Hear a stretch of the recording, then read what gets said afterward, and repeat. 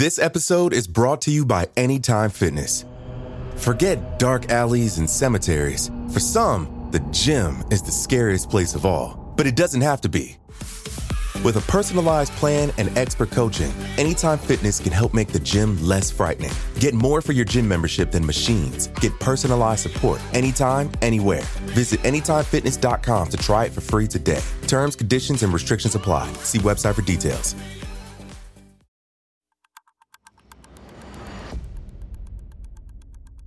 Today is Monday, March 29th, 2021. On this day in 2019, the Office of the Chief Medical Examiner in Baltimore, Maryland, ruled that 40-year-old Alfredo Brathwaite's death a few weeks earlier was officially a homicide. However, the injuries determined to have caused his death had been sustained almost 20 years in the past.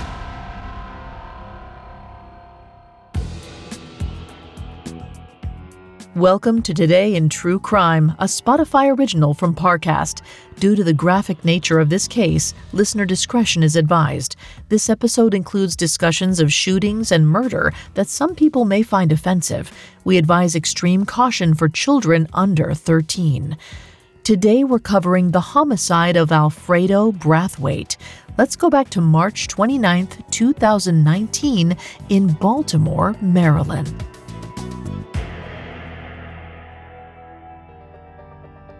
Shortly after Alfredo Brathwaite passed away at a hospice care center, his body was sent to the state medical examiner's office.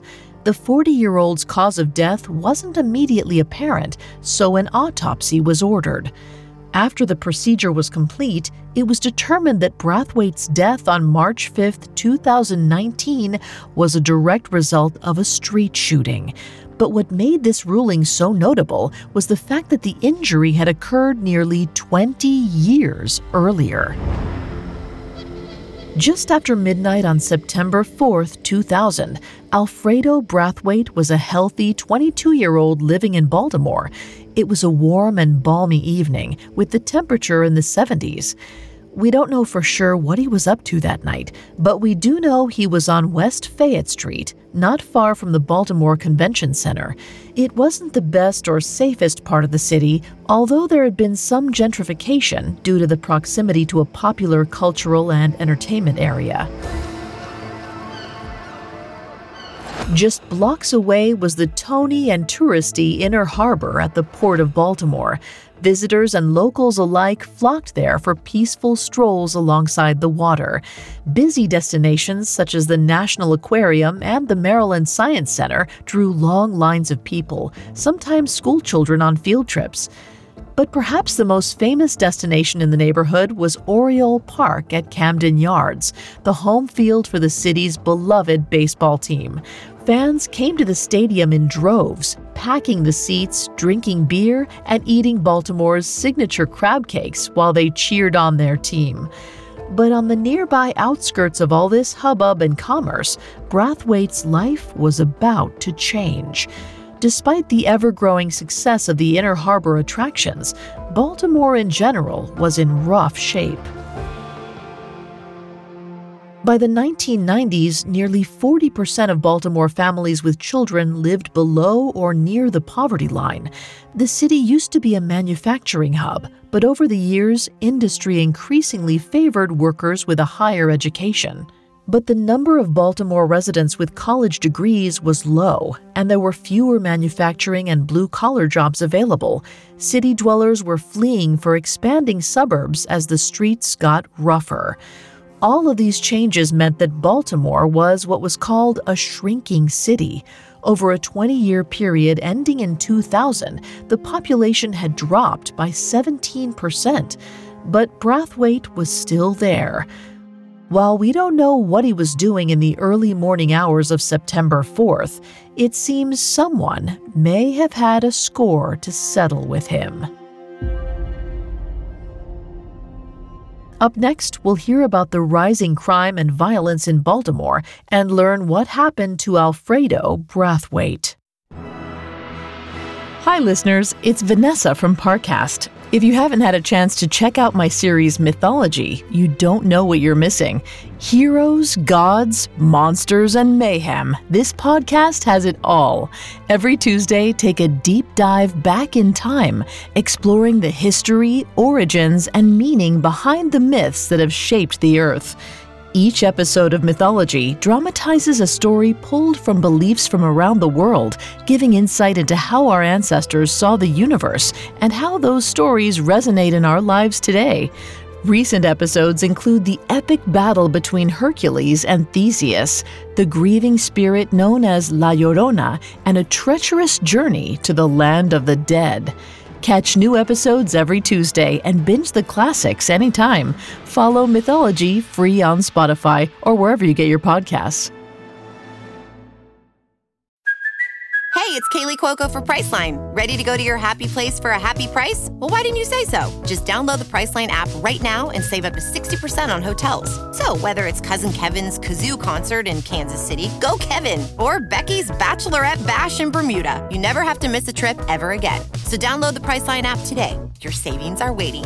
Go to your happy place for a happy price.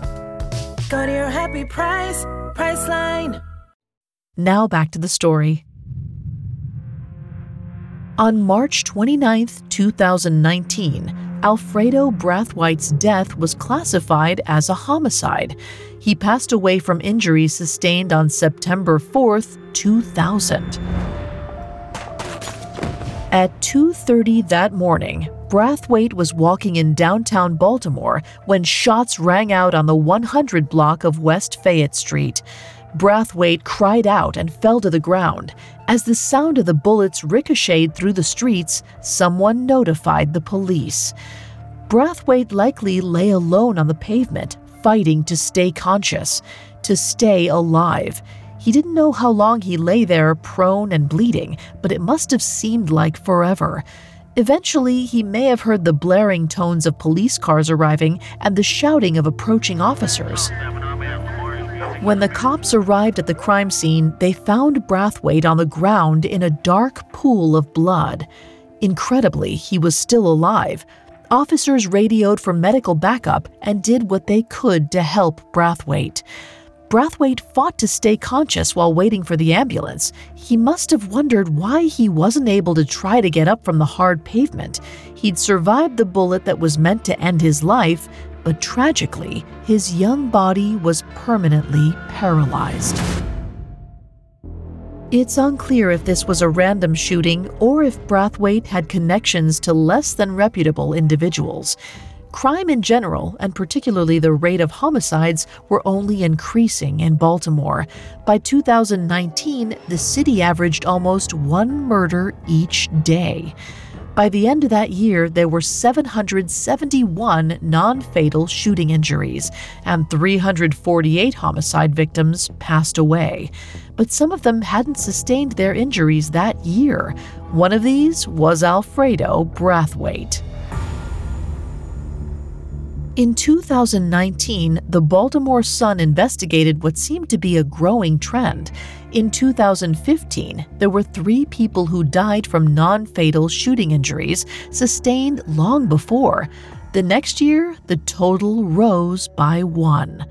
But in 2017, 10 Baltimore citizens died due to causes related to shootings that occurred previously.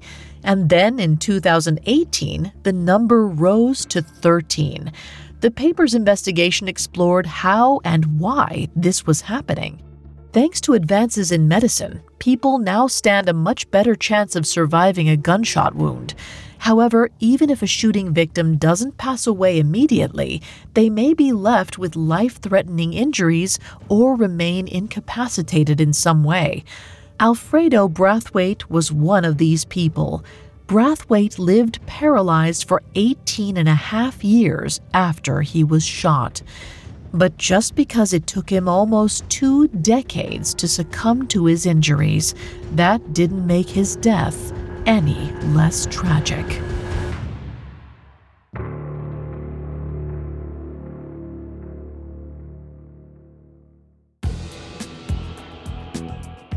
Thanks for listening to Today in True Crime. I'm Vanessa Richardson. For more stories like this one, check out the Spotify original from Parcast, Medical Mysteries. Today in True Crime is a Spotify original from Parcast. You can find more episodes of Today in True Crime and all other Spotify originals from Parcast for free on Spotify. We'll be back with a brand new episode tomorrow in True Crime. Today in True Crime is a Spotify original from Parcast. It is executive produced by Max Cutler, sound designed by Juan Borda, with production assistance by Ron Shapiro, Carly Madden, and Bruce Kitovich. This episode of Today in True Crime was written by Christine Colby, with writing assistance by Terrell Wells and Alex Benedon, and fact-checking by Bennett Logan. I'm Vanessa Richardson.